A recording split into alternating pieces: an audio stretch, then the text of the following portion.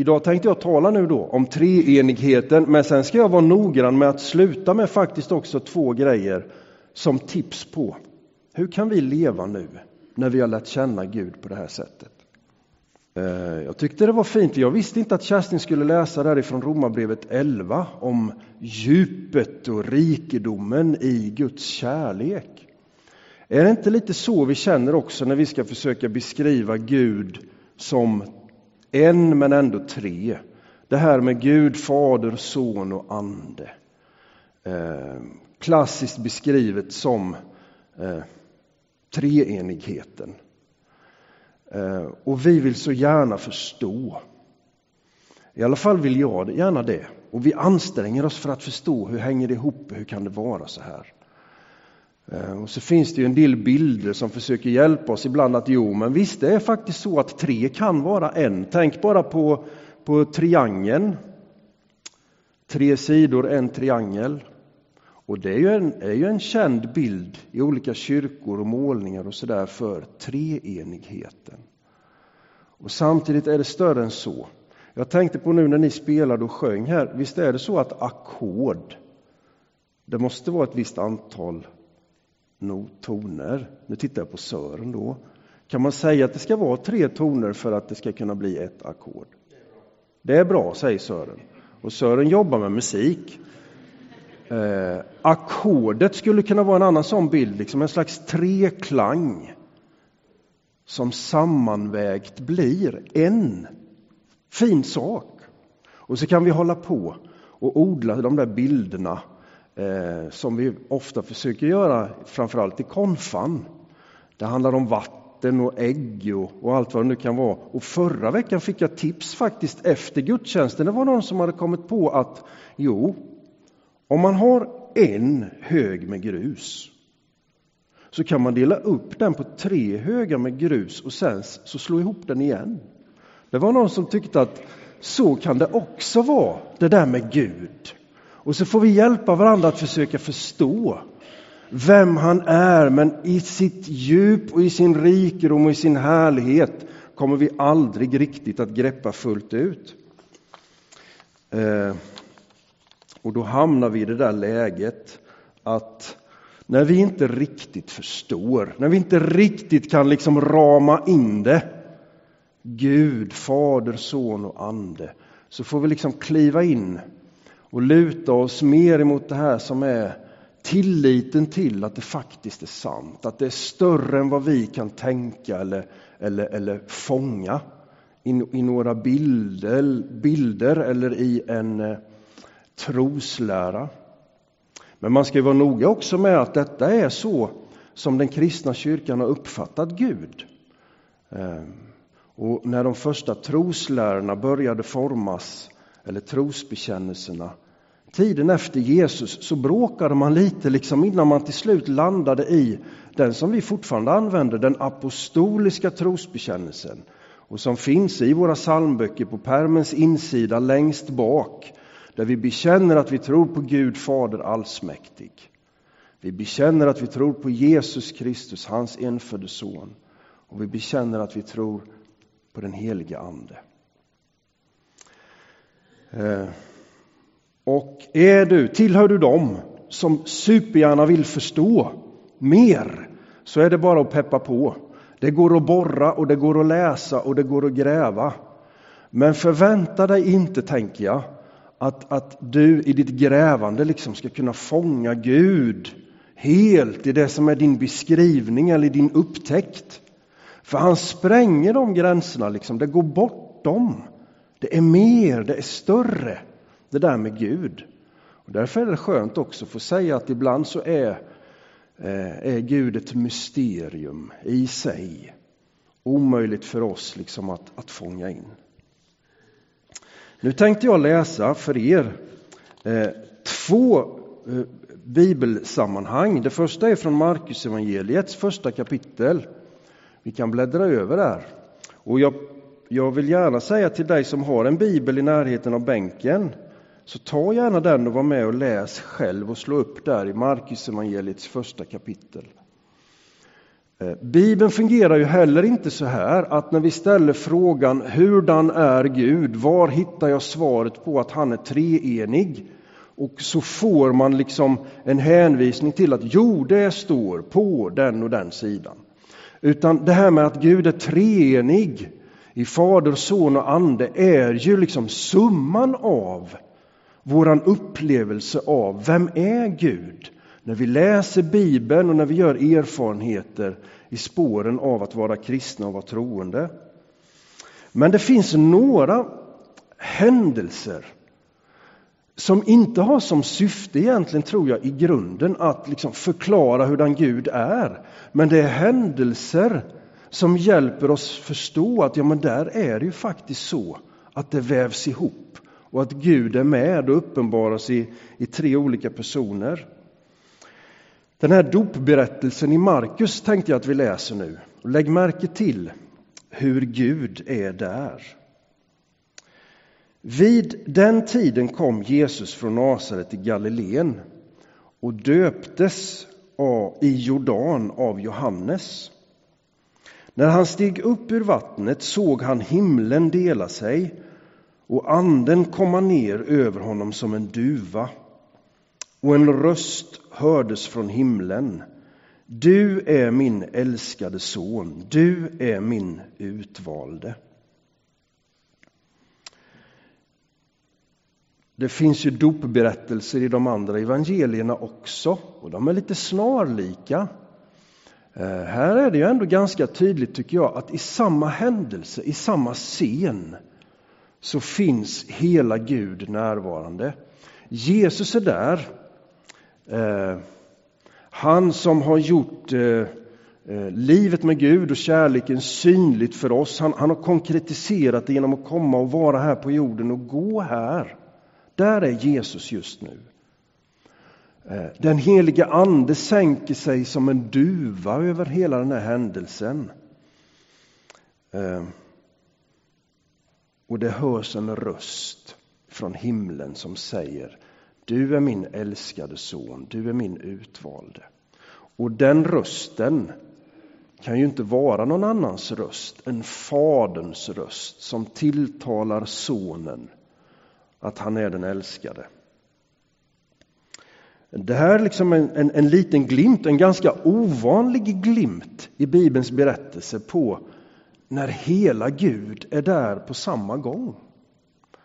Men det är så vi lär känna honom. Han är fader, han är son, han är ande.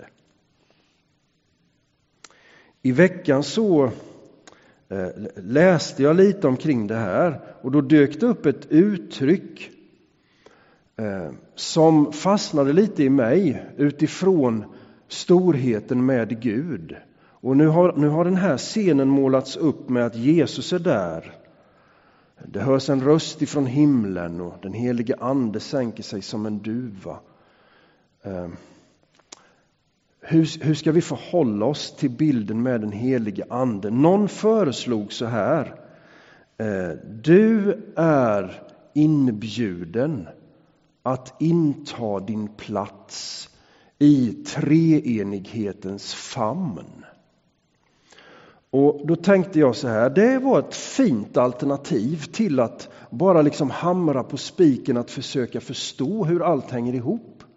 Du är inbjuden nu att liksom nästan kliva in i den här scenen som vi just har läst här. Där både fadern och sonen och anden finns med. Vi är alla inbjudna att ta våran plats i det som är treenighetens famn. En öppen famn som gestaltar vem Gud är. Och ser ni vad vi har på väggen bakom oss här? Det är ju Kristusbilden, den öppna famnen.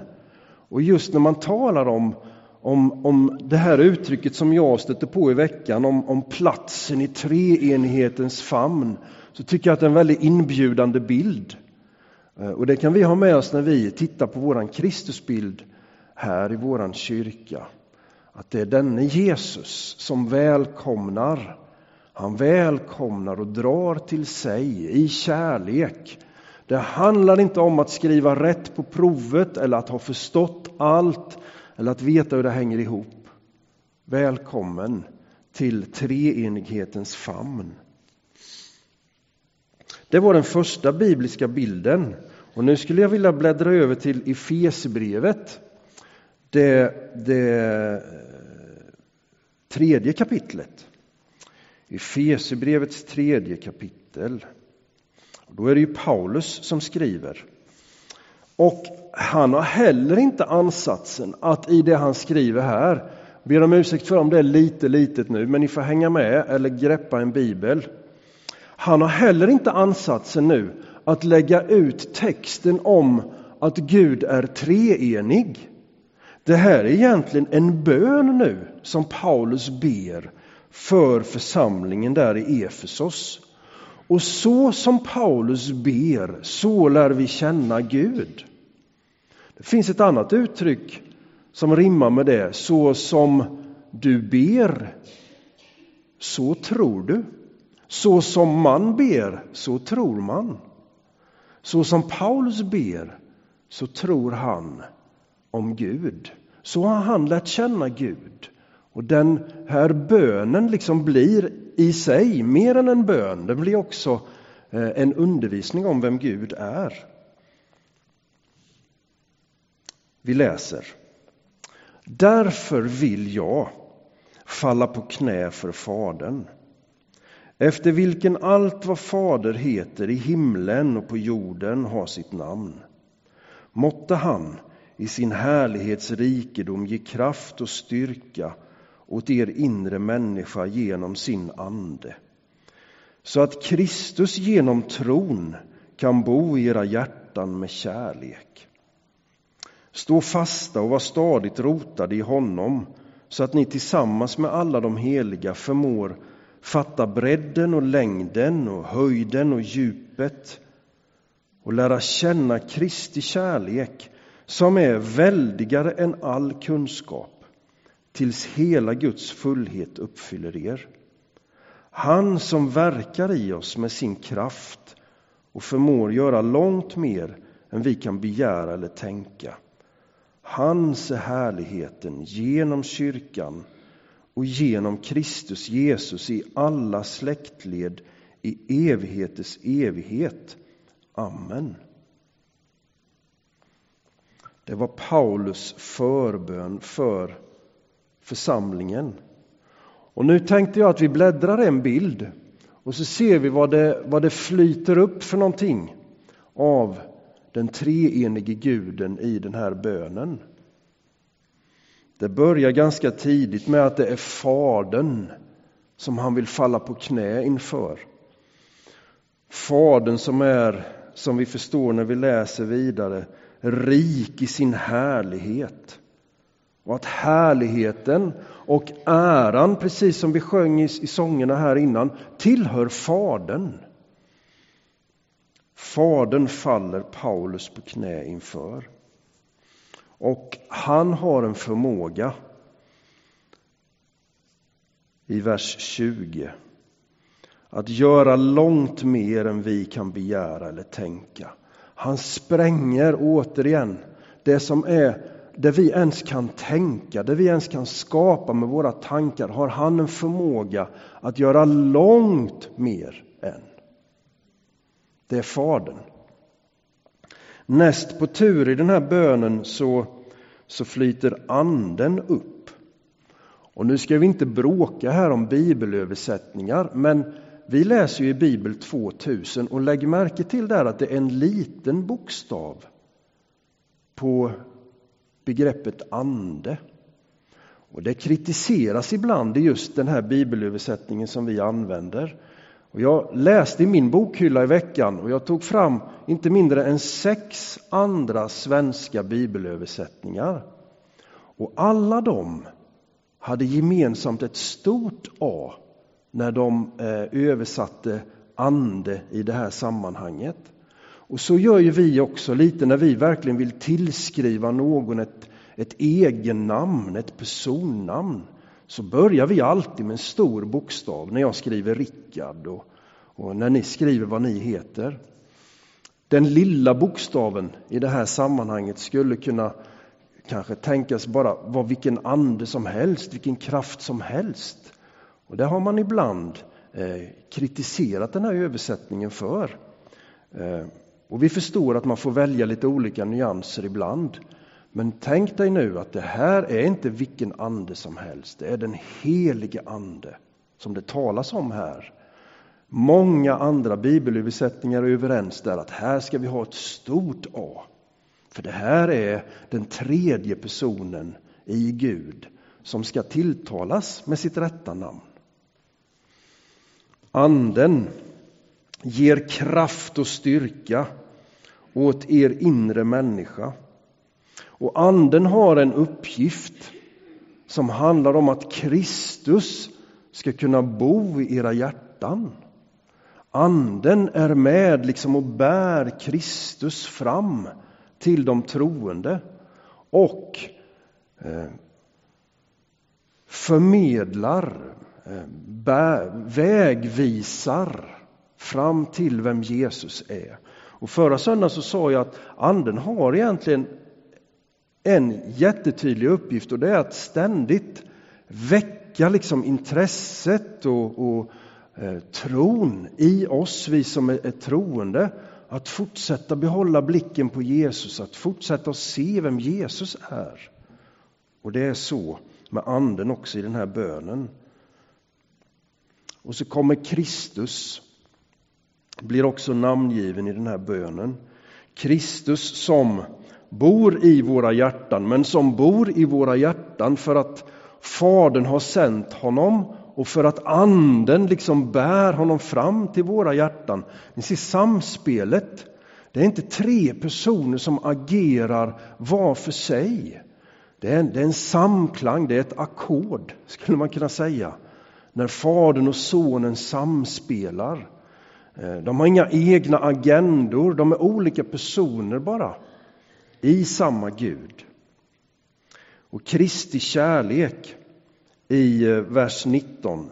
Den är, när vi har lärt känna den, när vi har sett på honom, så är Kristi kärlek väldigare än all kunskap.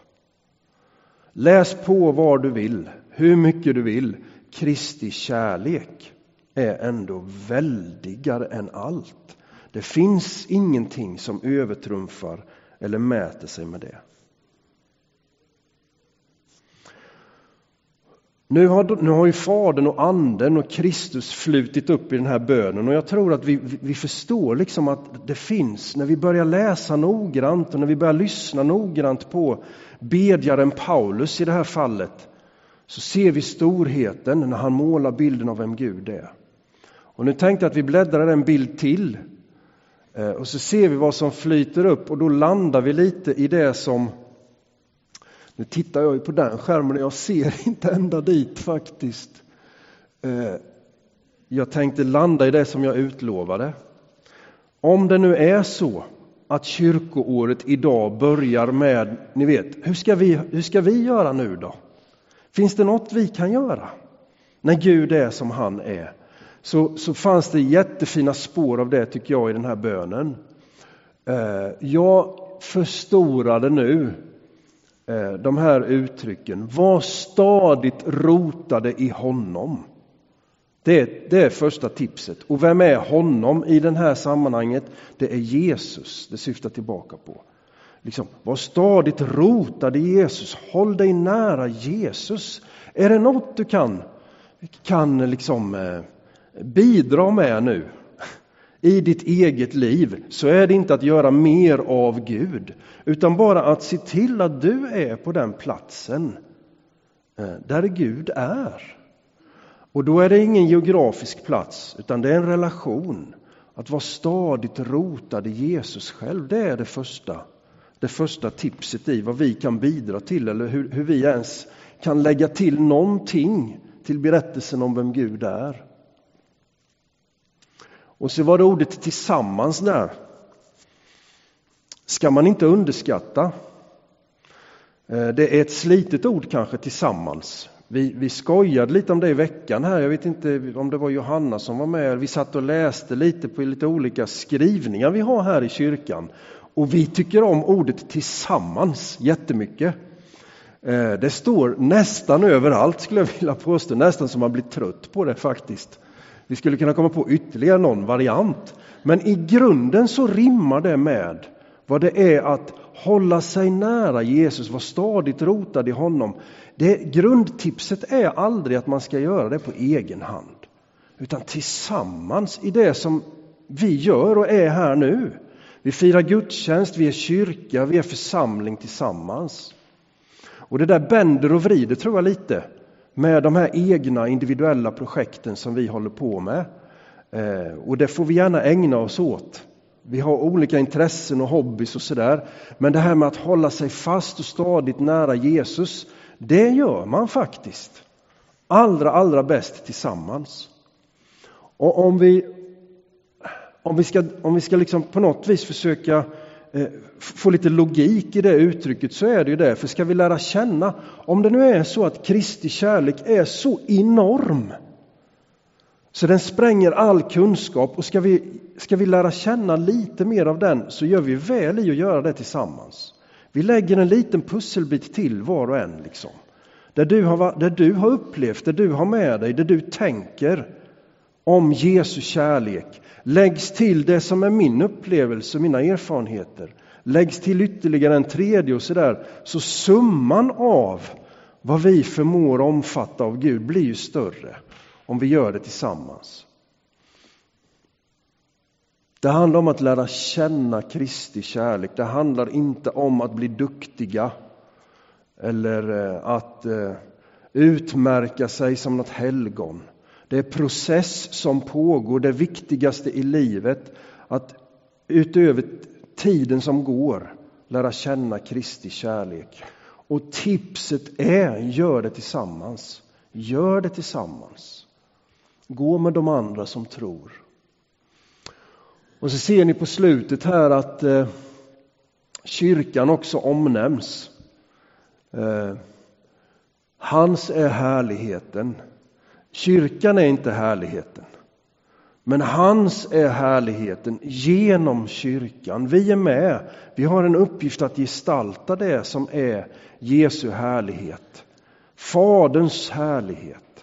Och vi får säga till varandra, det är många kyrkor inklusive våran som missar målet och som gör att den där med Guds härlighet bleknar när vi ska försöka gestalta det. Ändå är det Guds väg att använda sin församling. Så den dagen du blir ledsen på oss som är här, kanske fullt med rätta, någon har varit dum, någon har sagt något dumt, någon tänkte sig inte för riktigt, så är det inte ett uttryck för vem Gud är. Det är vi i vår mänskliga ofullkomlighet som ibland är sådana att det kraschar liksom. Då får vi vara där och vi får hjälpas åt och vi får börja om, vi får säga förlåt och vi får låta det som är Faderns härlighet vara det som är vårat mål, vårat gemensamma mål. Jag tror att det var min predikan idag. La ni märke till sluttipsen? Håll dig nära Jesus. Håll dig nära kyrkan, Guds församling. Herre Jesus, vi tackar dig för din storhet. Och Gud, Fader i himlen och allt vad du är, som vi någonsin aldrig riktigt kommer att förstå. Så ber vi dig om att få bara hänge oss åt din storhet och din kärlek och din härlighet. Och att vi får, alla vi som vill det och längtar efter det, får vila liksom i din famn. Ber för oss vi som är här idag. Väck glöden i oss på nytt igen för att gå med dig, tro på dig, hänge oss till dig, Herre. Och hjälp oss som församling att gå tillsammans. Att uppmuntra och vägleda varandra i positiv riktning till dig, Herre. I Jesu Kristi namn. Amen.